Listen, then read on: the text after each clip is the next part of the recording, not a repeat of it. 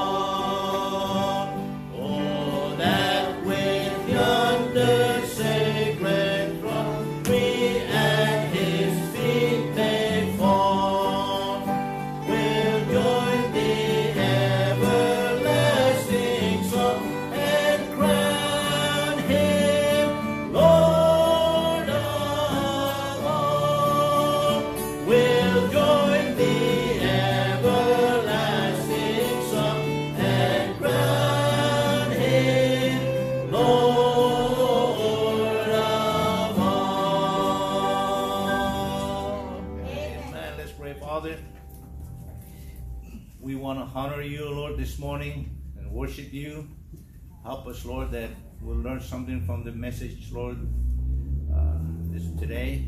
We pray, God, you would meet the needs, Lord, and those who are not able to be with us, Lord, we pray and ask them, Lord, that you would give them encouragement, Lord, and meet the needs that are there, Lord. And we'll thank you, Lord, in Jesus' name I pray. Amen.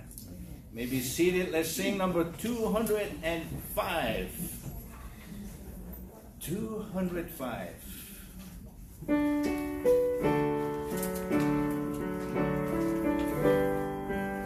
Once for all.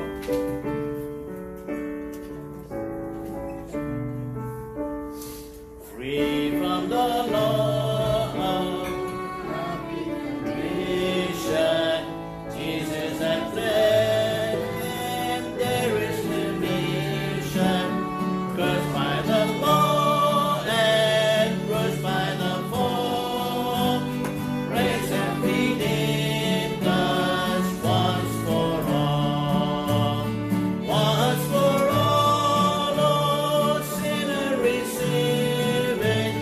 One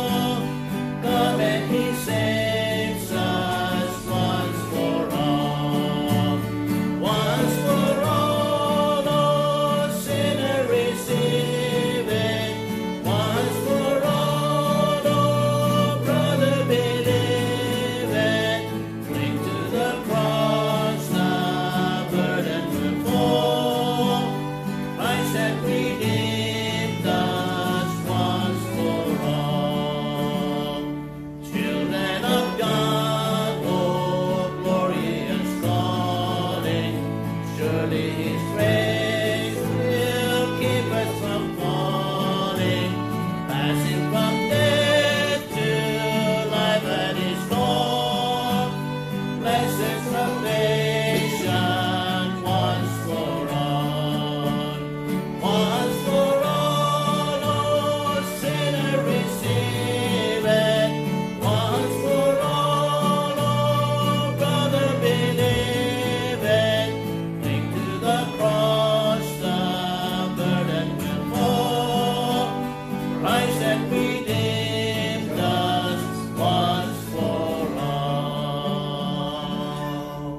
It's a good song. Good song. How many of you first time to hear that? Oh, okay. That's a nice song, yes. It's in our hymn, all right? 213, please. One more. 213. The light of the world is Jesus.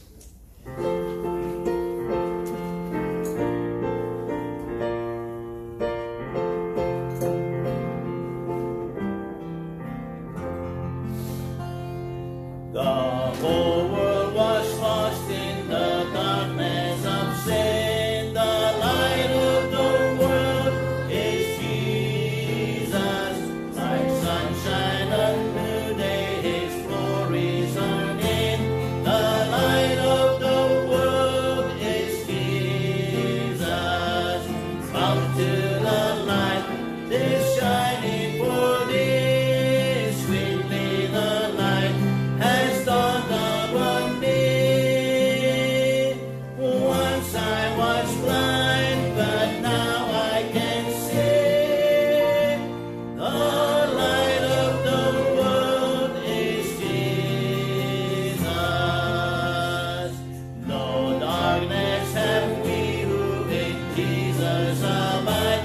The light of the world is Jesus. We walk in the light when we follow our guide. The light of the world is Jesus. Come to the light, is shining for thee. Sweetly the light has dawned upon me. Once I was lost, but now I can see. The light of the world is Jesus.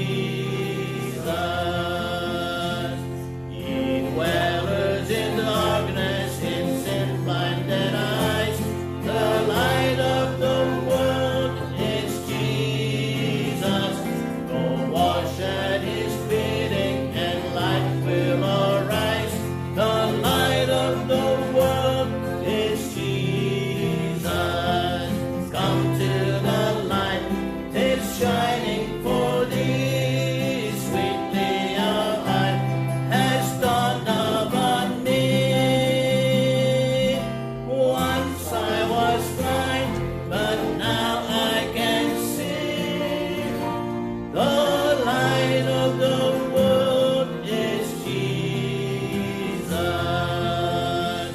No need of the sunlight in heaven, we're told. The light of the world is Jesus. The Lamb is the light in that city of gold. The light of the world is Jesus. Come to the light, it's shining for thee. Sweetly our light has dawned upon me. Once I was blind, but now I can see. The light of the world is Jesus.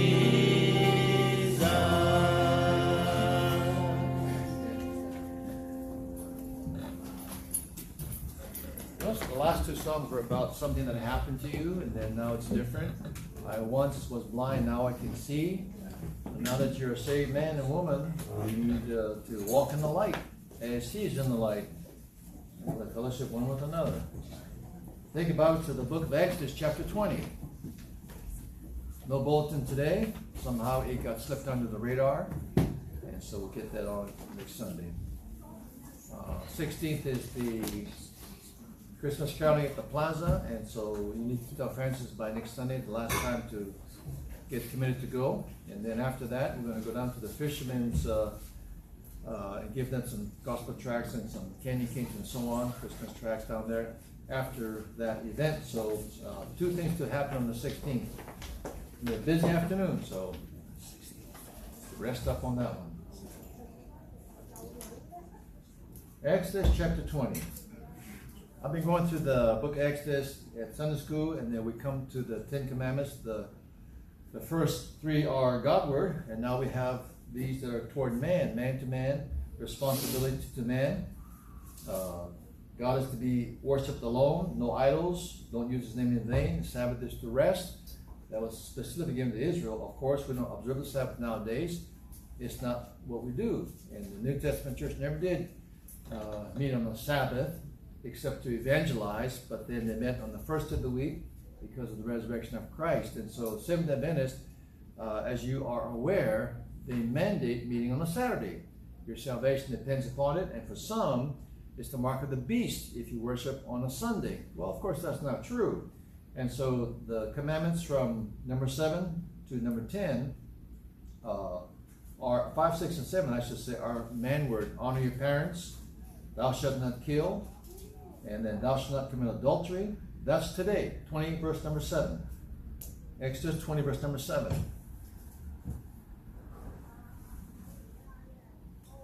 Verse number 14. Thou shalt not commit adultery.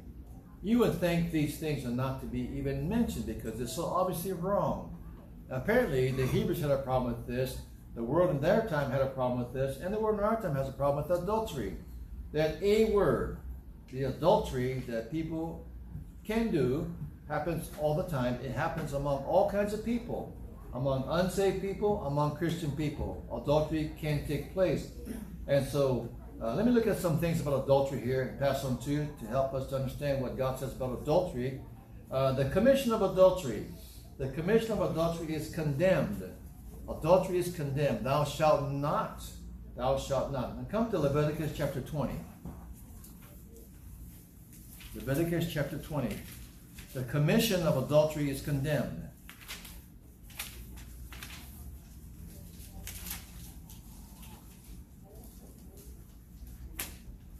Leviticus chapter 20, in verse number 10. And the man that committeth adultery with another man's wife, even he that committeth adultery with his neighbor's wife, the adulterer and the adulteress shall surely be put to death. Now that's a strong statement about don't do this, because if you do, there's a consequence to adultery. The commission of adultery, the physical act of adultery, is condemned. Now you remember in John chapter 8, verse number 4, there was a woman who was caught in adultery in the very act. Now, the Bible emphasizes in the very act. What act? What act? Not act in the mind, but act physically. They were caught in the very act. Now, the whole scene is about someone who is set up. And as you read that chapter, you find out that these men probably were a part of that group that she was having adultery with. And so they all scattered. But nonetheless, adultery is condemned in the New Testament. And the form of punishment for adultery was stoning. And these men wanted Jesus to condemn her and stone her to death. And so the form of punishment was by stoning, and punishment for both the man and the woman. It wasn't just one side, it was both sides. Both parties were guilty of adultery. It's consensual by both parties, and both parties were to be, the guy and the girl, to be condemned by stoning to death. A very harsh penalty for adultery. That's how serious it was in the Old Testament. Now, under grace, you don't stone people under grace. And if that happened today, a lot of corpses around. A lot of dead people around if it was the same punishment for the New Testament as in the Old Testament. Under grace is a little bit different as far as it being condemned. It is still condemned. It is still wrong. There's no justification for it. But look at Matthew chapter 5. Matthew chapter 5.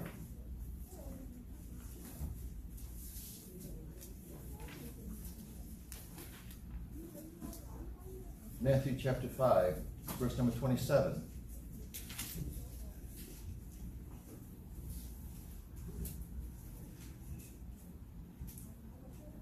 Ye have heard that it was said by them of old time, Thou shalt not commit adultery. But I say unto you that whosoever looketh on a woman to lust after her hath committed adultery with her already in his heart. Now here's a little difference about what Jesus said about adultery. In the Old Testament, the condemnation was for the physical act of adultery, the commission of adultery. Jesus here makes it a little bit steeper, doesn't he? He exemplifies that adultery began somewhere, it began in the heart. And if you lust after a woman in your heart, it's like you committed adultery already with her. But there is a difference between adultery, the act, and the thought of it. You can think about killing someone, but if you don't kill someone, you didn't kill them. You can think about adultery, and Jesus says that's like adultery, but you didn't commit the physical act of adultery. So there's a difference there. Thinking about it is where it starts. And Jesus says, no, don't commit adultery in your heart. But the physical act of adultery is also it's different from it's the commission of it. So both are wrong. That's what you want to understand. And so Romans 13, chapter 13, verse number 8. Look at this verse. Romans 13, verse number 8.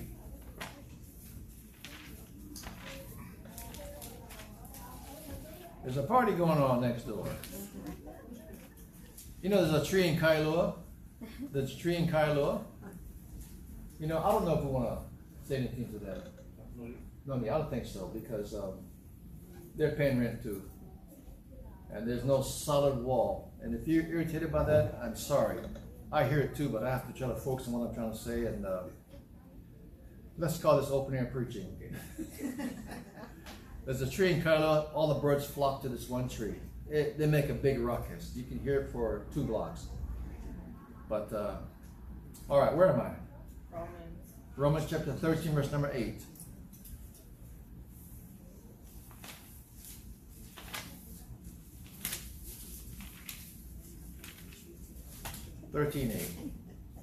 Owe to no man anything, but love one another. For he that loveth another hath fulfilled the law. For this, thou shalt not commit adultery, thou shalt not kill, thou shalt not steal, thou shalt not bear false witness, thou shalt not covet. And if there be any other commandment, it is briefly comprehended in this saying, namely, thou shalt love thy neighbor as thyself. Love worketh no ill to his neighbor. Therefore love is the fulfilling of the law. What is this about? Well, in the New Testament, you don't commit adultery, the act of it. You don't think about it. If you love your neighbor, you don't think about it, and you don't commit adultery against your neighbor. The love is the fulfilling of the law. And so there's a big difference between the Old Testament and New Testament as far as the punishment for the law and the commission of adultery.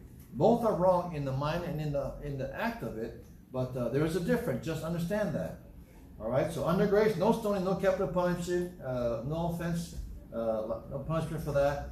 But no, don't do any ill toward your neighbor. No adultery, in other words. No adultery, in other words. And so it's still steep. It's still wrong. It's still sinful.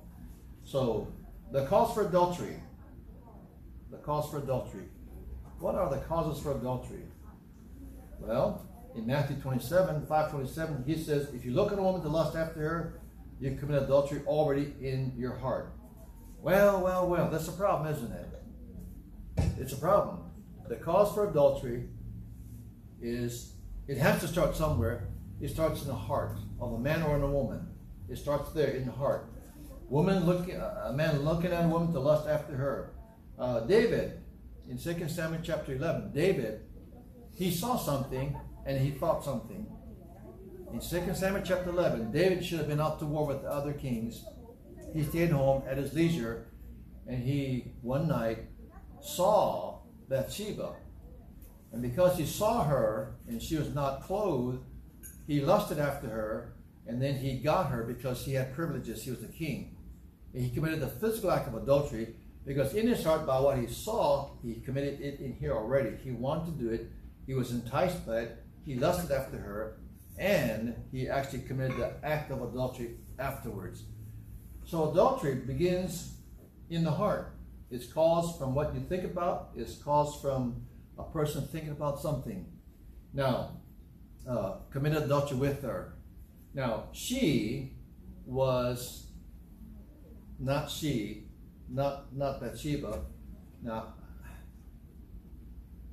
adultery is between two people, two adults that are married. And a woman, sometimes not so innocent, the committing of adultery with her tells me that there was something that provoked the man to want to commit adultery with her. Now, I'm not blaming the woman, but the woman has a part in this too. Do you know that in the book of Proverbs, a woman can be the cause of a man's sinful, whether it be fornication or adultery, a woman can be a cause of it?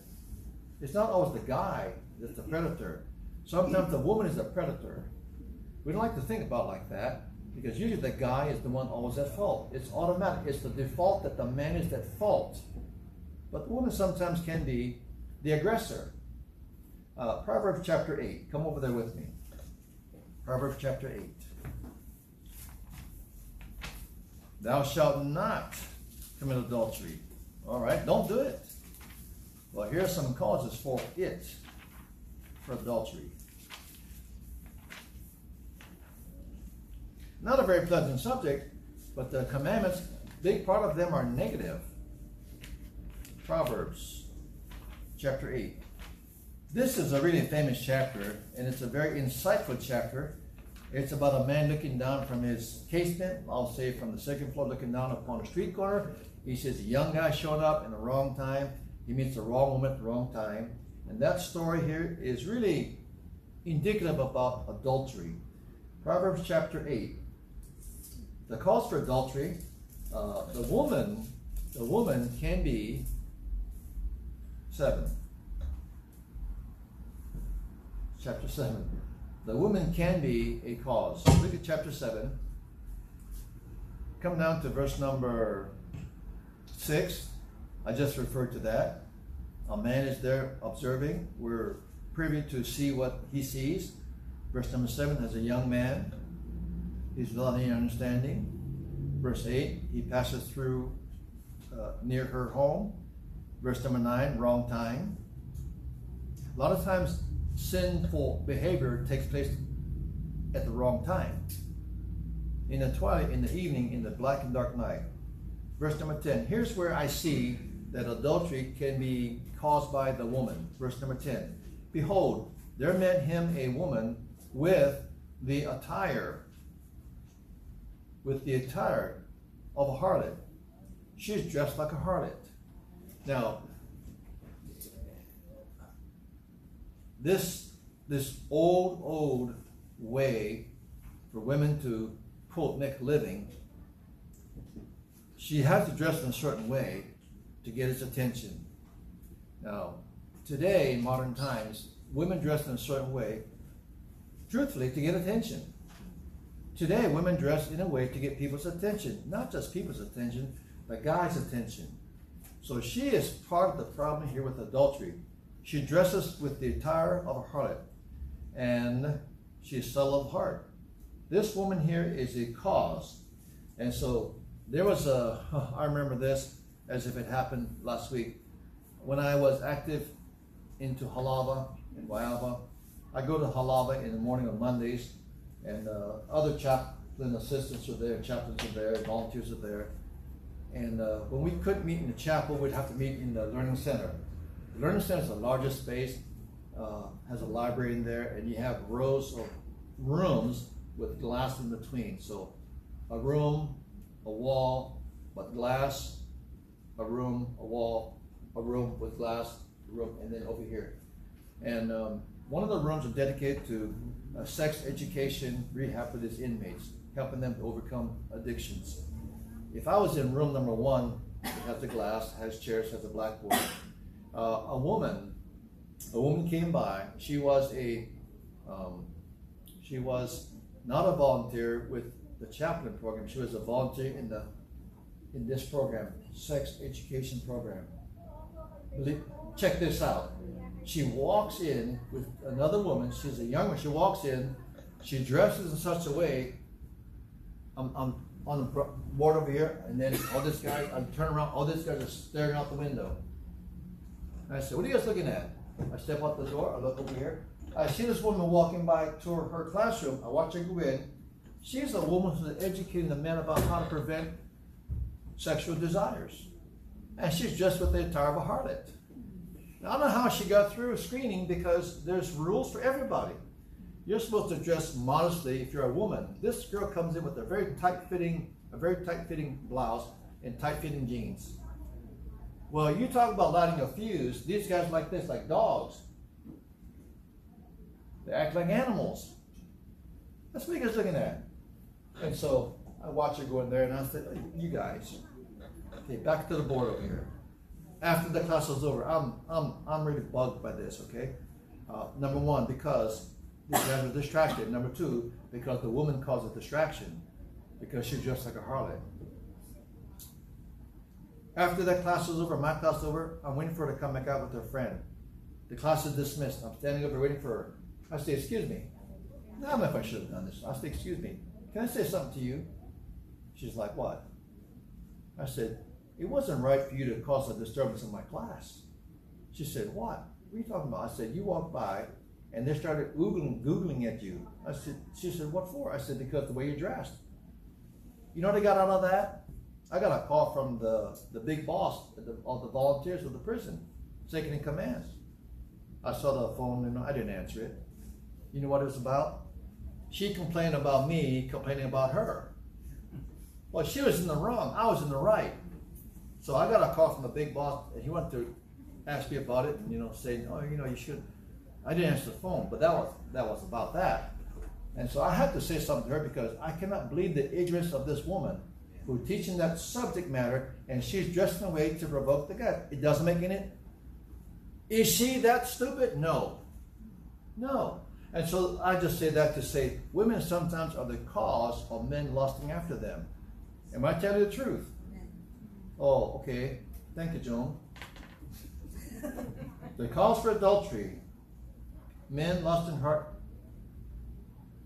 after women. Now, in the 60s, 1960s, there were two things preachers preached about. If they were Baptist or Bible preachers, they preached about two subjects in the 60s. Guess what they were? They preached against rock music, Beatles, British Invasion, all that kind of stuff that went on in the 60s, right? And they preached against women in miniskirts. Those two subjects were hot issues in the 60s because it's getting very prominent, and young people are getting into that thing. And then in the churches, women began to wear miniskirts in churches. If the choir did not have a choir robe, they were coming in with shorter and shorter skirts in church. So the word was coming into the church, and men were watching women sing in the choir, and perhaps they weren't also watching women sing in the choir. They were just maybe watching the women in the choir. Do you understand what was going on here? A very subtle change was happening. And so some men, to their credit, were preaching against things that were encroaching upon the church. And that's what was going on. And they had enough sense to know that if these things are not addressed and if it was not confronted, it'll just escalate or snowball even quicker, and which it did. And so the norm for the world system is to degenerate what is right morally. Anything that is sacred, marriage, the world will try to degenerate that in many, many ways. Fashions, styles, what is hot, what is current. People go for that. And it'll cause people, men especially, to lust after women in his heart, which sometimes will come to fruition of adultery. So the woman sometimes is guilty. Look at verse number 11. 7:11. She is loud and stubborn. Her feet abide not in her house. Verse 13. So she caught him and kissed him with an impudent face, said unto him. This woman is aggressive. This woman is the aggressor. She is a predator. She has no morality. She has no respect for anything. No respect for marriage vows. No decency about her. She is arrogant. An impudent face. She has no morality about her. Now, look at verses 14 through 21. It's a long passage, but let's go ahead and take time, and maybe I'll just summarize. But In verses 11 to 21, 14 through 21, she's immoral in her apparel. She's arrogant. And then she appeals to pleasure to entice the guy. She appeals to pleasure. Look at verses 14 through 21. She caught him and kissed him. But the impudent face said unto him, a very confident face, a very cocky face, a very I'm in control face. Verse 14, I have peace offerings with me. This day have I paid my vows. Therefore came I forth to meet thee. That's a lie. Diligently to seek thy face. That's a lie. And I have found thee. Makes the boy feel good. Like he is wanted, he is loved. You know what's really strange and a phenomenon is people who don't feel loved look for love. People who don't feel accepted look for acceptance. People who don't feel like they're anybody. They look for validation that they are somebody. It's funny how that all works out psychologically. People who are not listened to by their parents' kids, they go find attention, to get attention from somebody, other authority figures. That's a dangerous thing. I have, verse 16, she continues to appeal to pleasure to the young guy. I have decked my bed with coverings of tapestry, with carved works, with fine linen of Egypt. I have perfumed my bed with myrrh, aloes, and cinnamon. Come, let us take our fill of love unto the morning. Let us solace ourselves with loves. Now, she is appealing to pleasure. And the young man, his eyes are big as saucers. He's sweating profusely like he's had some jalapeno peppers. He's getting his engine, his motor's turned on, is what it is. Now, any young man who's got normal blood in him will be excited by this. But wait, it's not just the young guys, it's the young man who is married, it's the old man who's married. He's getting excited by all this talk. He's enticed. He is encouraged to go against what he knows is right. He's beginning to lose his inhibitions, what's happening over here. He knows what's wrong, but he's so overcome by the reasoning of all this. His fears are going to be allayed. He is going to be feeling like it's safe. But right now, the appeal to pleasure is so powerful. Now look at verse 19.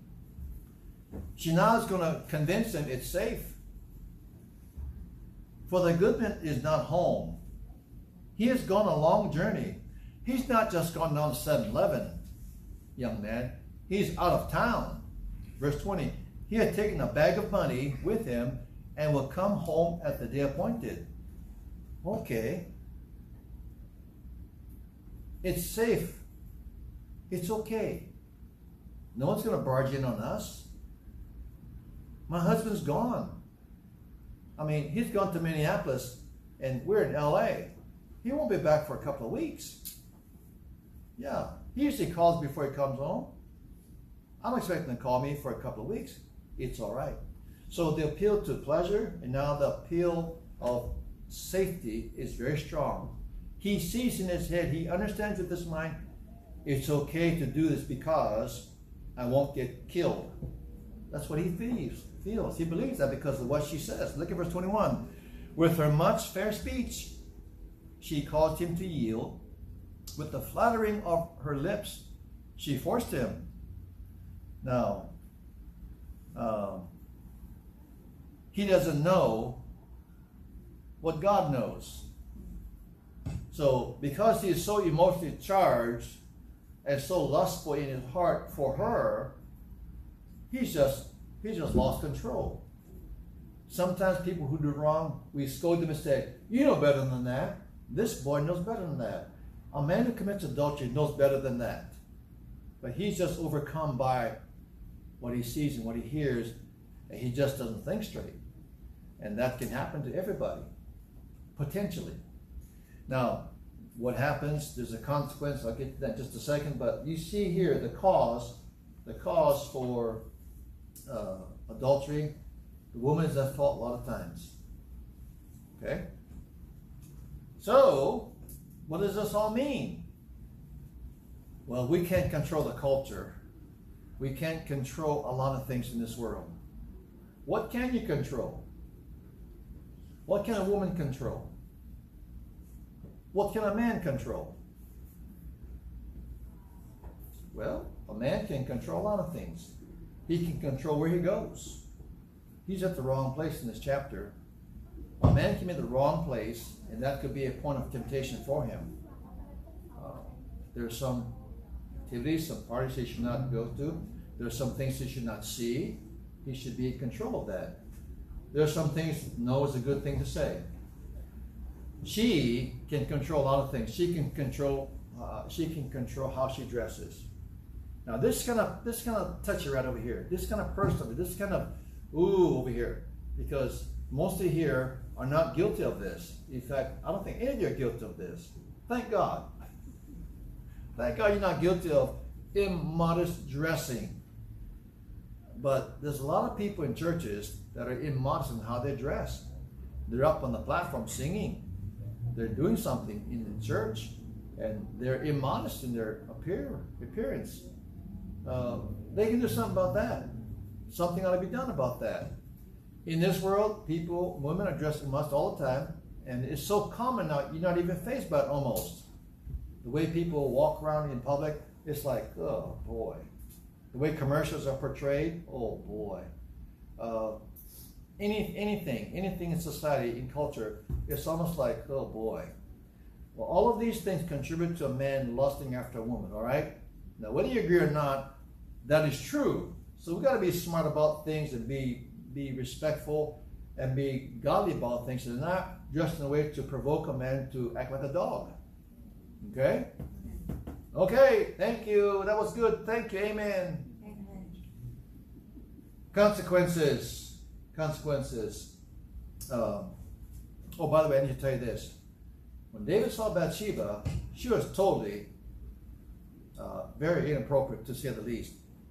And it's how can you let your son go to a place where you see women in the name of going to the beach dressed like they do, or not dressed the way they do?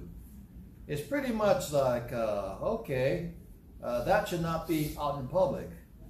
Now, no matter what the culture is, no matter what the place is, it be a resort area, anything like that, it causes men to look and stare, and not a good thing.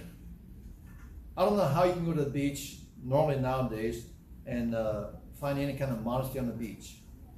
So if you want to have a family outing, don't go to Waikiki. Don't go to a lot of beaches around here, or don't go to the place where they have, in the name of going to the beach and getting some sunshine, where people don't even have any clothes on. It is not a good thing for a guy to see. Now, does a man have to? Not always. He doesn't have to, but the fact that it is out there means that, to me, women contribute to adultery and fornication. It plants thoughts in a man's head. All right, there's consequences, aren't there, for adultery?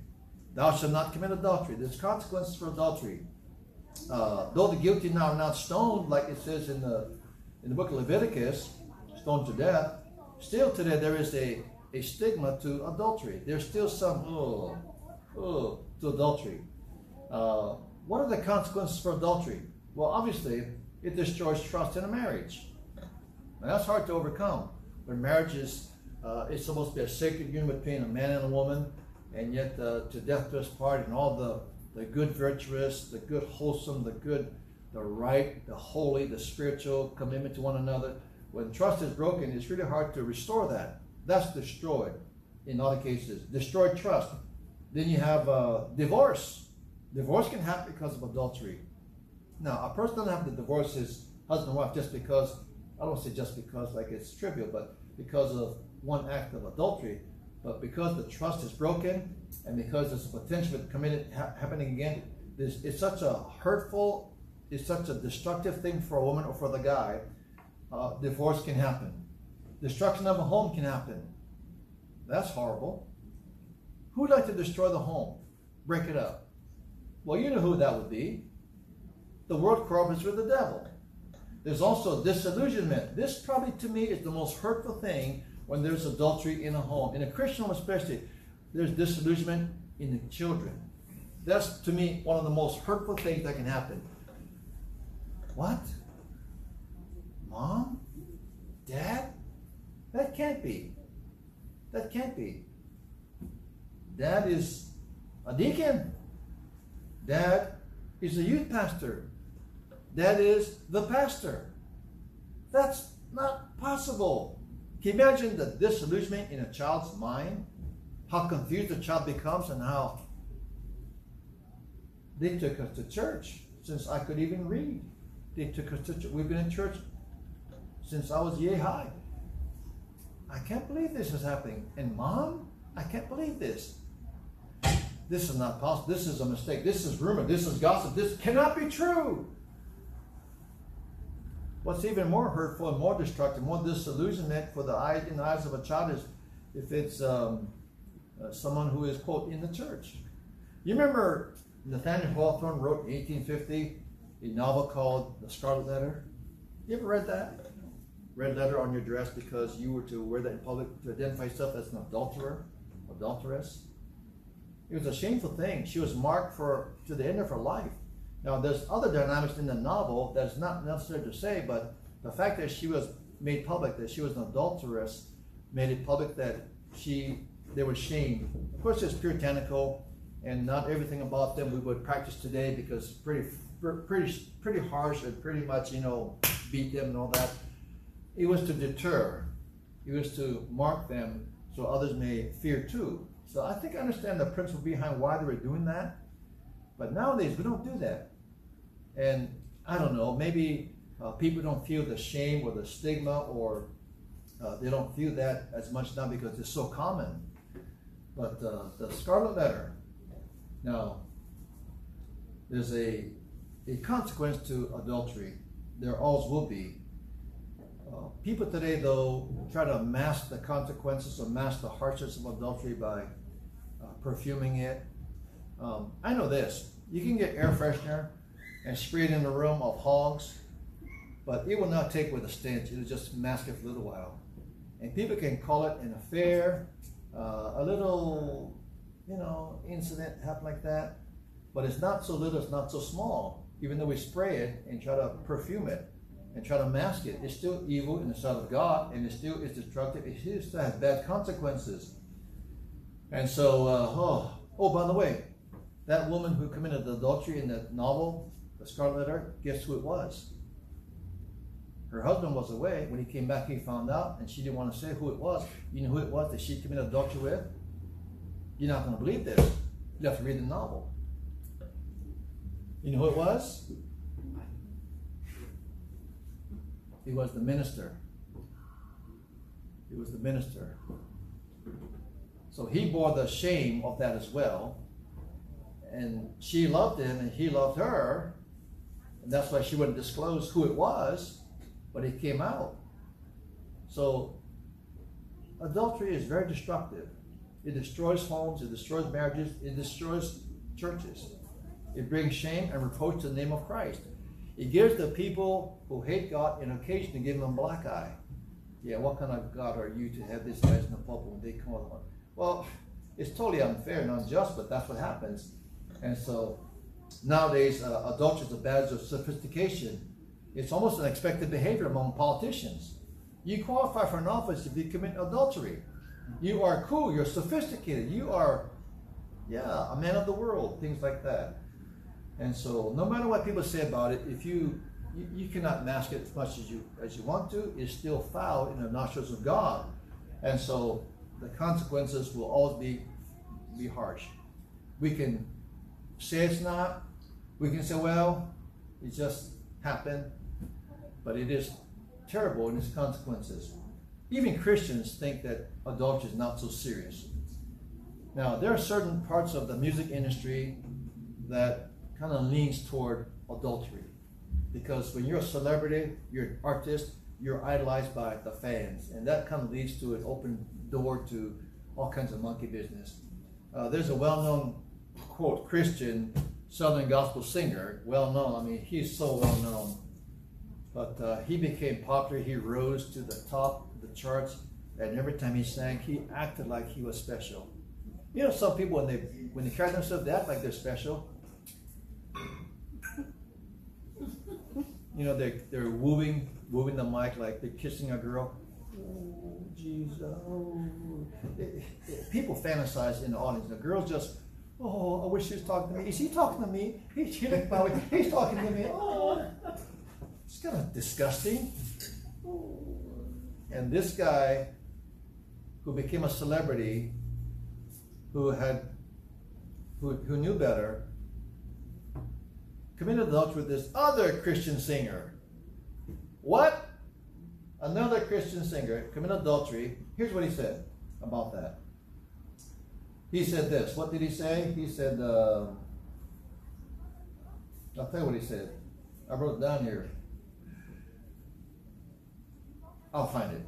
But the gist is, it was meant to be. I had to find something to satisfy my... I'll get to it in just a second. But he let his guard down, but he did know better. And he did fall to the temptation of becoming famous. And the silly little women, silly little Christian wife, believed that her husband was not adequate for her. Her husband could not fulfill her desires. Her husband was inferior to this star. He was not a star. And so this was meant to be.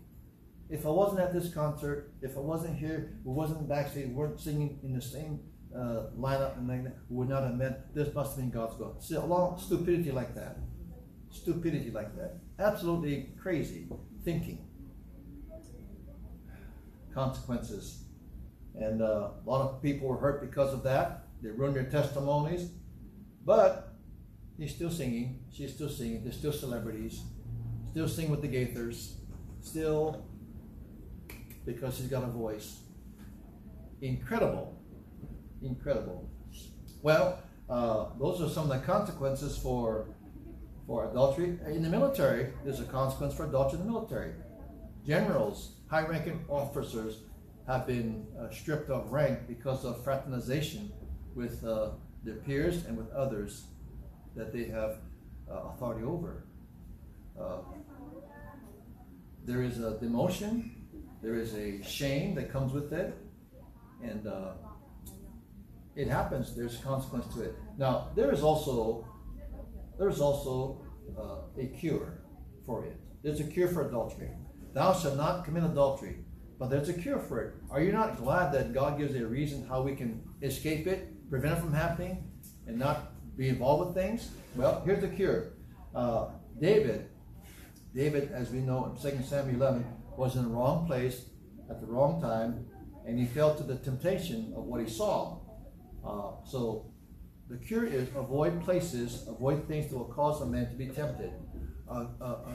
Places where a woman would not be prone to be tempted by this thought that comes into her mind. And so David was relaxing, he was at his leisure. That was not wrong, but it opened the door to temptation because it let his spiritual guards down. Now, Matthew 5 tells us again, in his heart, he committed adultery, in his heart. So the key then is the heart, protecting the heart, keeping the heart pure, keeping his heart pure, looking in his heart. So he looked, and in his heart. The man looks, and in his heart he thinks certain things. He looks, he sees, he thinks certain things. So then you have to guard what you see, so that you don't have thoughts grow up and fester in your heart. It's pretty basic, but that's how it's supposed to work for you to be cured from or protected from adultery or the thought of adultery. Now, again, when it comes to a man seeing something, a woman, a question I have is it wrong for a woman to be attractive? Is it wrong for a woman to be considered beautiful? Well, let's think. Who made the woman beautiful? Well, makeup probably helped, and makeup helps a lot for a lot of women. But hairstyle, okay, sometimes combing your hair is a good thing. Looking like the sea hag every day is not a good thing even for your husband. You know you're supposed to look beautiful for your husband. You know that. That's right. A woman appreciates something well maintained. That's a good way of saying it. A woman who says, I'm supposed to be loved for my inner woman, my inner beauty. That is absolutely true. That's absolutely true. But a man is a man still, and he is attracted by what he sees. And he should look at his wife with attraction. He should look at his wife and say, that's my wife. Oh, she's pretty cute. She's pretty nice looking. She's beautiful. Fine. She likes that. Okay, that's healthy stuff between a man and a woman. A man should never say about a woman, wow, she's beautiful, in that way. But my question was this. Is it wrong to be beautiful? Is it wrong to be attractive? Should a man look at a woman and say, oh, she's not beautiful when she really is?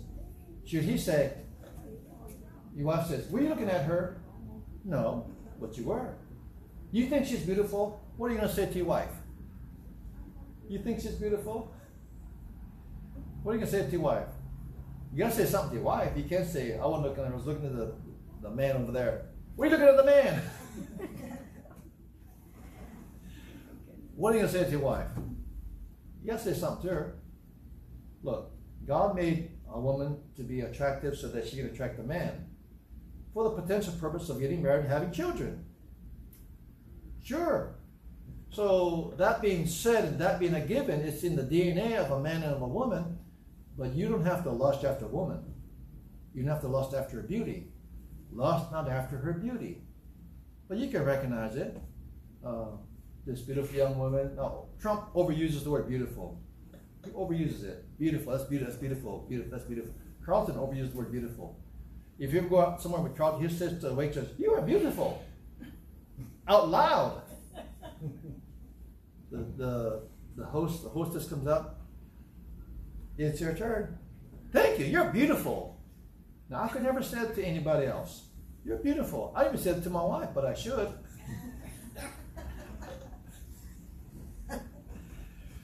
Uh-oh. People take it wrong for one thing. They can consider not harassment, but he doesn't care because he's old. He says, I don't care. I just tell him what I think. He says, I can get a high position at the Hilton, but he said, I want to stay in a low position because I can say what I want to say to people, and he does. He calls people stupid, he calls them idiots. He says, not my fault. Well, you didn't pay parking, so you got to pay this. How much do I owe? $300? Not my fault. That's not my car. That's how he talks to people. I like Carlton. But he says to women, beautiful, you're beautiful. Thank you, you're beautiful. Now, they all laugh and blush, and they like it, they feel good about that. I'm thinking, oh man, Carlton, you tone it down here. You're beautiful. Well, God made us man to be attracted to beauty, and that's not a wrong thing. You just got to watch it so you don't cross over that bridge of lust. You got to be careful about that.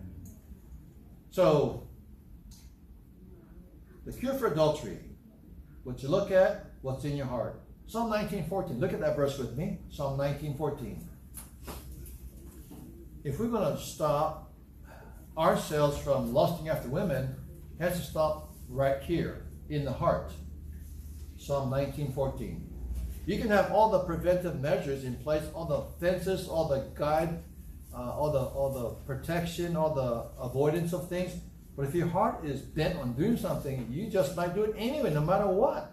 I mean, Puritans committed adultery. No matter how strict they were and punished people as an example, they still committed adultery. It's got to be something deeper than just putting up a guide or blocking off a website or blocking this, It's got to be more than that. And Psalm 19:14 tells us, let the words of my mouth and the meditation of my heart be acceptable in thy sight, O Lord, my strength. So the answer, I think, is in verse number 14. The meditation of your heart.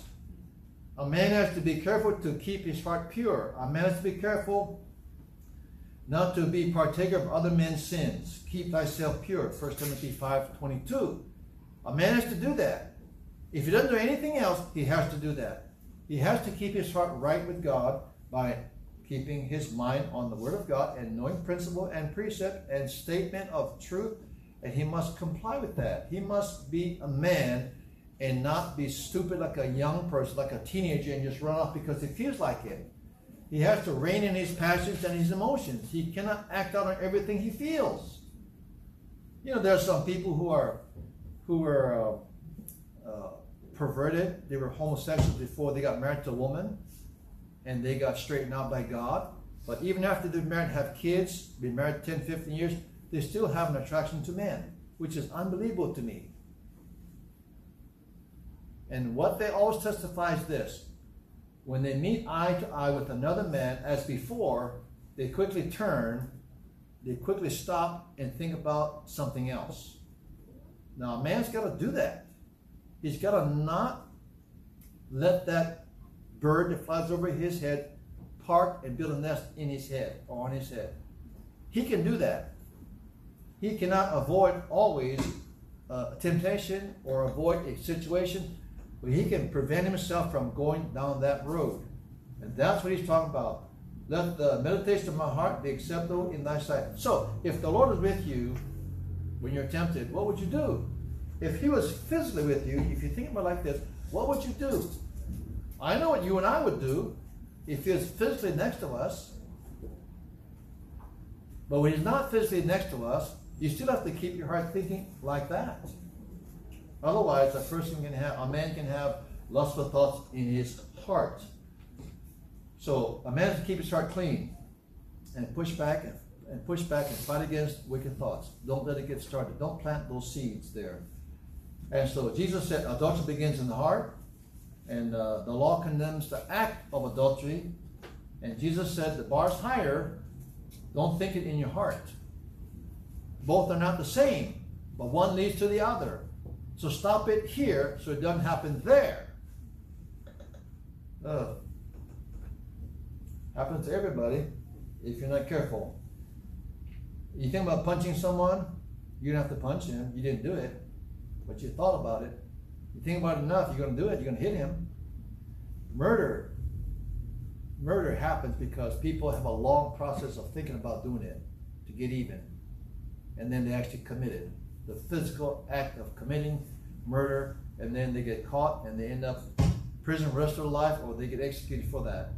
It began right here, thinking about it right over here. So the safeguard is to guard your heart. And then, like Joseph in the Old Testament, when he was tempted by Potiphar's wife, that wicked woman, Potiphar's wife, Mrs. Potiphar, Genesis 39 tells us, let's see what it says, and then we'll have to end over here. Thou shalt not commit adultery, Genesis chapter 39. Joseph was not married. She was married. She was an adulteress.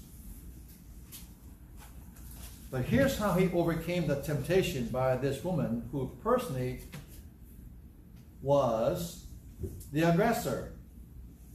Genesis 39, you know the story about how he got to this place. And in verse number 5, it came to pass from the time that he had made him overseer, Potiphar did make Joseph overseer in his house, and over all that he had. That's quite an authority that he had. That's quite a leap of trust that he gained for a prisoner. Can you imagine someone guilty of embezzlement? You put him in charge of your books, or give him the keys to the safe or to the vault in your business. Can you imagine that? It came to pass from the time that he had made him overseer in his house and over all that he had, that the Lord blessed the Egyptian's house for Joseph's sake, and the blessing of the Lord was upon all that he had in the house and in the field. Verse 6. And he left all that he had to Joseph's hand. Wow! That is trust.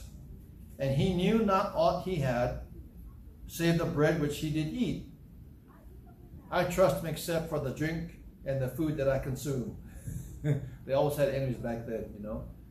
You don't trust anybody except the ones who were the tasters for you. But everything else, Joseph had the keys for every place.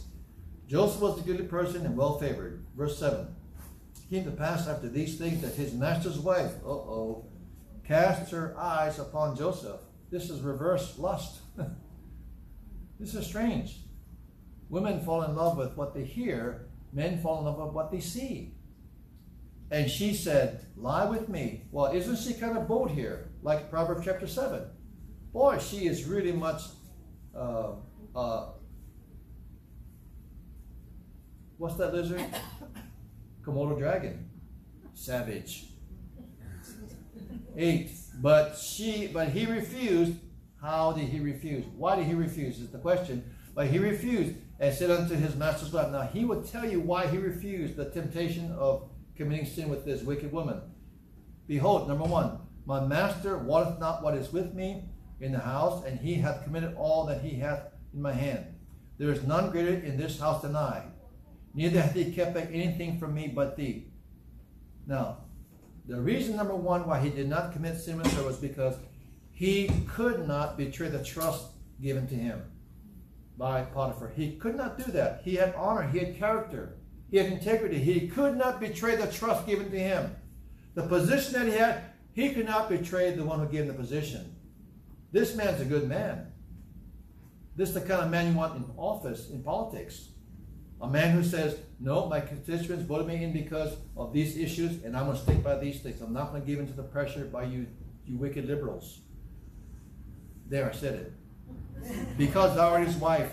The second reason why he did not commit sin, adultery, with her is, how then can I do this great wickedness? Number two, he saw what she wanted to do with him as sin. He did not say this is just one of those things that happened. He did not spray over it. He didn't mask the stench of a dead frog. He called it for what it was. Number three, and sin against God. The third reason why he did not commit sin with this woman is because he knew that this was a transgression against a holy God, and he could not do that. He also was saying, God is going to see this. I can't let God see this. I can't do that. So he had reasons to say no, and these are the reasons why we can say no to as men or as women about adultery in this particular case, because of these reasons. Who are you? You are a Christian. What are you supposed to be doing? Living up to the name Christian. People throw around this word Christian all the time. I'm a Christian, I'm this, I'm a Christian rap artist, I'm a Christian tattoo artist, I'm a Christian this, you see? I'm a Christian everything. Everybody's a Christian. It's almost like cool to be a Christian druggie. It's almost cool, but it's not cool, because being a Christian means you are obligated to live for the God who saved you. You say you're a Christian business, you better be ethical. You better give the right change. You better not overcharge people. You're a Christian business. You're a Christian neighbor, you have an obligation to be upright, honest, nice, the whole thing. But people don't take it seriously anymore. He did. And a man, if he takes his, quote, Christianity seriously, he would guard his heart, and he would live up to the name Christian. He would not see adultery as trivial. Just because the whole world seems to be doing it, getting away with it, and laughing about it, doesn't mean he can and he should. He sees it differently. He sees it for what it is, sin. Now, you and I would never think about going into McDonald's. You heard about the guy who tried to rob a fast food place, Jack in the Box went up and thrown an alligator into the drive-thru window? You ever hear about that one? It actually happened. A lot of things about that strange. Where did he get the alligator? How did he keep it under wraps in the back seat? How did he throw it through there? And what was he expecting to get out of that? Crazy people. We would never think of robbing fast food because we're low on cash. We would say, you would never come into this place, into church, high. You stay high privately. You would not do that because of the shame. You would not come, if you're so mad you were cussing out everybody, you would not come in church and cuss. You would stop because of the shame you would bring to yourself and your testimony. You're unprotected. All those factors all play into, we're not going to commit adultery. We're not going to let it come into our minds and our hearts because of who I am in Christ, and that it is a sin, and that I can't let God see this take place. So that's how you cure adultery, not let it happen. And again, I'll refer to 1 Timothy 5:22, lay hands suddenly on no man. That's about ordaining someone. But it also says this, neither be partaker of other men's sins. That can apply. Just because everybody's doing it doesn't mean you have to do it. Just because you're idle in sports or in entertainment doesn't mean, and he's so great still, doesn't mean you can do that too. Because you are a Christian. You've got to guard your heart is the point. And honor the one who bestowed you as a Christian, saved as a Christian. And here's what Michael English said. Here it is, I found it. Michael English is his name. One of the Gaither band guys. Now, I'm not condemning anybody or the Gaithers. I'm just saying he's in that group. In the aftermath, he said this quote, maybe God allowed this to happen to make me see I needed some freedom. He's married to another Christian woman, also a singer. Maybe God allowed this to happen to make me see I needed some freedom. Well, do you think he was in prison married to your wife? What are you talking about? What an idiot. What a sad, pathetic, wicked Christian singer. Maybe I needed some freedom. No, he didn't need some freedom. He needed to shape up. He needed to see that he was carnal, even though he's performing Christian music. That's what he needed to see. He needed to hit the altar. What he needed to do. He needed to get right with God. That's what he needed to do. Not needed freedom. Now, I don't know how his wife didn't know what's going on, but the fact that it did go on, the fact that it did happen is the point, and that he committed a sin before God. He didn't honor who he was. He did not respect his vows to his wife. He did not honor the God who saved him, if he is saved. Thou shalt not commit adultery. I hope to God that it never happens to anybody that I know. But if it does, there's something that has to be done. Something has to be done in regards to his church or her church. Something has to be done. It can't just be overlooked. We can't pretend it didn't happen. That person loses privileges. That person loses a lot of things. She loses a lot of things. Nobody wants to shame anybody, but you just can't pretend it didn't happen. So I know of a church, in a couple of churches where it was confronted. It's always sad. In one case, it's about 5 years old now. In one case, it was a pastor that counseled a married woman for nearly a year, and he got this silly notion in his brain that he could replace her husband because he was negligent of her. And he provided all kinds of, quote, support, words of affection, words of affirmation. Oh, no, you're really beautiful. Oh, no, you're really precious. Your husband doesn't pay attention to you when he comes home from work. What's wrong with him? Stuff like that. Now, I am not privy to that kind of conversation, but I'm just telling you, I know what's going to probably happen. He built her up so much, he became the lover that she was longing for. This guy is 25 years older than she is. He's an ugly white guy.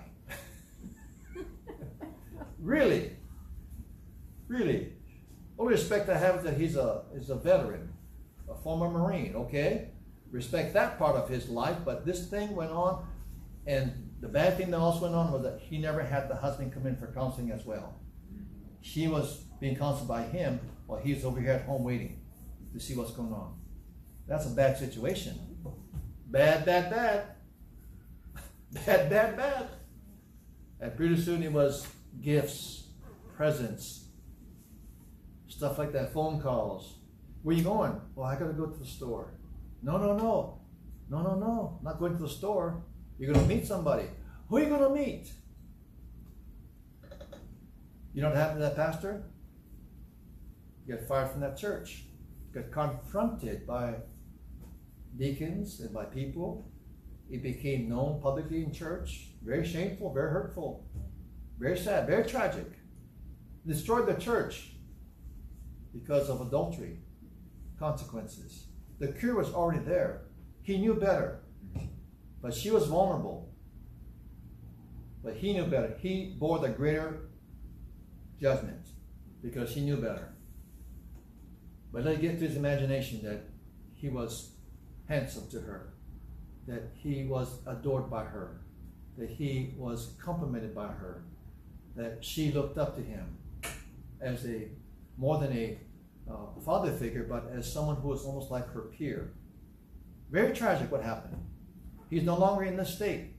He's moved to another state where he can start all over again. What? There's consequences. I hope they checked with his previous church what happened. I hope they checked it so that this guy don't continue what he was doing. And I'll give you another illustration without getting too gory. A well-known son of a pastor in Indiana, pastored in Texas, Garland, Texas, and he had a real problem with his passions, and he uses authority in his position and he's so compassionate to lure women into counseling, and he committed adultery with them. Later on, they exposed him, and later on he was exposed in every sense of the word, and it brought a lot of shame. He lost that church, and a lot of bad things happened because of adultery. It's not something you play with, or you say, it's just adultery. Everybody's doing it. You can't. It's not like that at all. Thou shalt not commit adultery. The act of adultery and in your heart.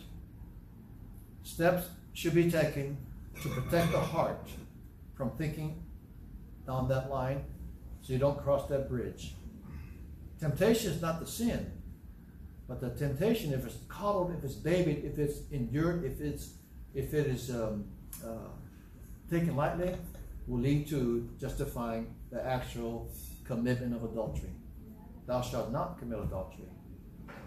All right? Well, what a message to preach on the last Sunday of November. Boy. Okay. So pray for one another, as you always should. Now, I just warn you right now before I finish, I'll warn you this. Don't think that all pastors have a secret sin that they do, because not all of them do. Don't think that all youth workers, all adult men who've been saved a long time, they're secretly thinking they don't think that. Don't think that all women who dress themselves and have pride in how they appear, and they have, they take care of themselves. Don't think that they are like Proverbs 7 women. Don't think that, because that'd be wrong too, to think that. And ladies, don't go overboard and dress wearing sackcloth, and ashes, and a bag over your head, just because you don't want to be looked at by women. Sometimes women are extreme to the conservative side of things. Not the wrong word to use, but you don't look presentable because you don't want to get attention. Sometimes that could be kind of more prideful than anything else too. So you got to be careful about going both directions. All right. I like it when my wife combs her hair. I like when she puts a little makeup on. Now, at home, no makeup, not a problem with me, but I like to be proud of my wife. Not that I'm not. But I like when she puts a little pink stuff over here because, it makes her look less white. But a little lipstick is good, show that there's life there kind of thing. And that's not wrong, is what I'm saying. And it's not wrong for her to be presentable. It's for me. And it's honoring me, that she thinks enough of me that she will be, quote, attractive, or what's the word I'm looking for again? What? Beautiful, presentable in public, okay? So that's not wrong. Just have sense and common sense and balance about the whole thing. But man, some of you women here, well, you're not here, but some of you women, some Christian women, they ought to change their wardrobe. They really should. They ought to change their wardrobe. When they work out at the gym, you ought to change your wardrobe, or not work up at a gym. Some people, when they jog around town, are you stupid? I mean, really, are you stupid? I guess either you're stupid and you don't know anything about life, or you're very clever. You're very clever. You want the attention. You want the attention. Now, I'll stop here. I don't know why a woman would want attention when she has enough attention from her husband. Why would she want more attention from strange men? The last one, I was driving down Leaky one time years ago, and there's a bridge over there. Leaky go up the stone, and a woman was walking this way. I'm driving this way. And watch this now. I'll end on a good positive note, okay? I'm driving this way. She's walking this way. The light just turned, whatever, and she's walking this. She's maybe 1/3 up to the big intersection, Leaky and Camp Highway. She's walking this way, and some guys, construction guys, walking this way. I don't know where they're walking this way, and they crossed like this. You know what these guys did? They just kept on walking. They didn't even turn and look at her. You know why? She wasn't dressed like a prostitute. That's why. She's very modestly dressed. There's nothing about her that they want to see, because she's pretty modest. Doesn't that tell you something about life and about people and about how things start? Man, when a guy looks like that, that woman is contributing to that man's thoughts. when the girl gets up to sing, she better be alert to the reality that there are red-blooded men in the congregation looking at her sing, because she's there to be seen, she's there to be heard, and hopefully she'll be modest so that people think about what they're hearing, and they're letting the Lord speak to them about the lyrics and the music and all that, and not think about other things. Amen.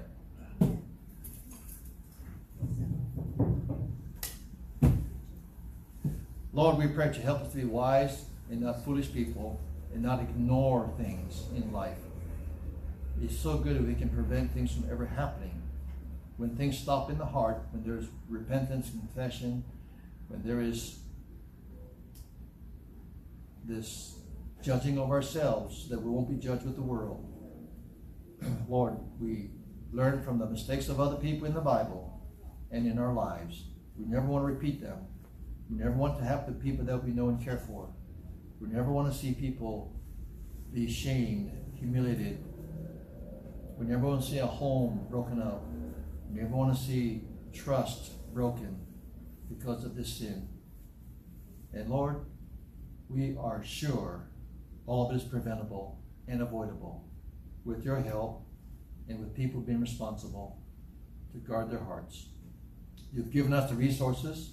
You've given us the Bible. You've given us the Holy Spirit. We have your presence with us. We have a church that addresses things as they come. There's no need for us to be ignorant and be caught off guard. Help us, Father, to not think that we are above the temptation or above falling. We don't think that we are so strong that we will never fall. We cannot trust our flesh. So we're going to lean upon your grace and your strength to help us to not commit sins as other people may do. Lord, be with us, strengthen us, we pray. In Jesus' name, amen.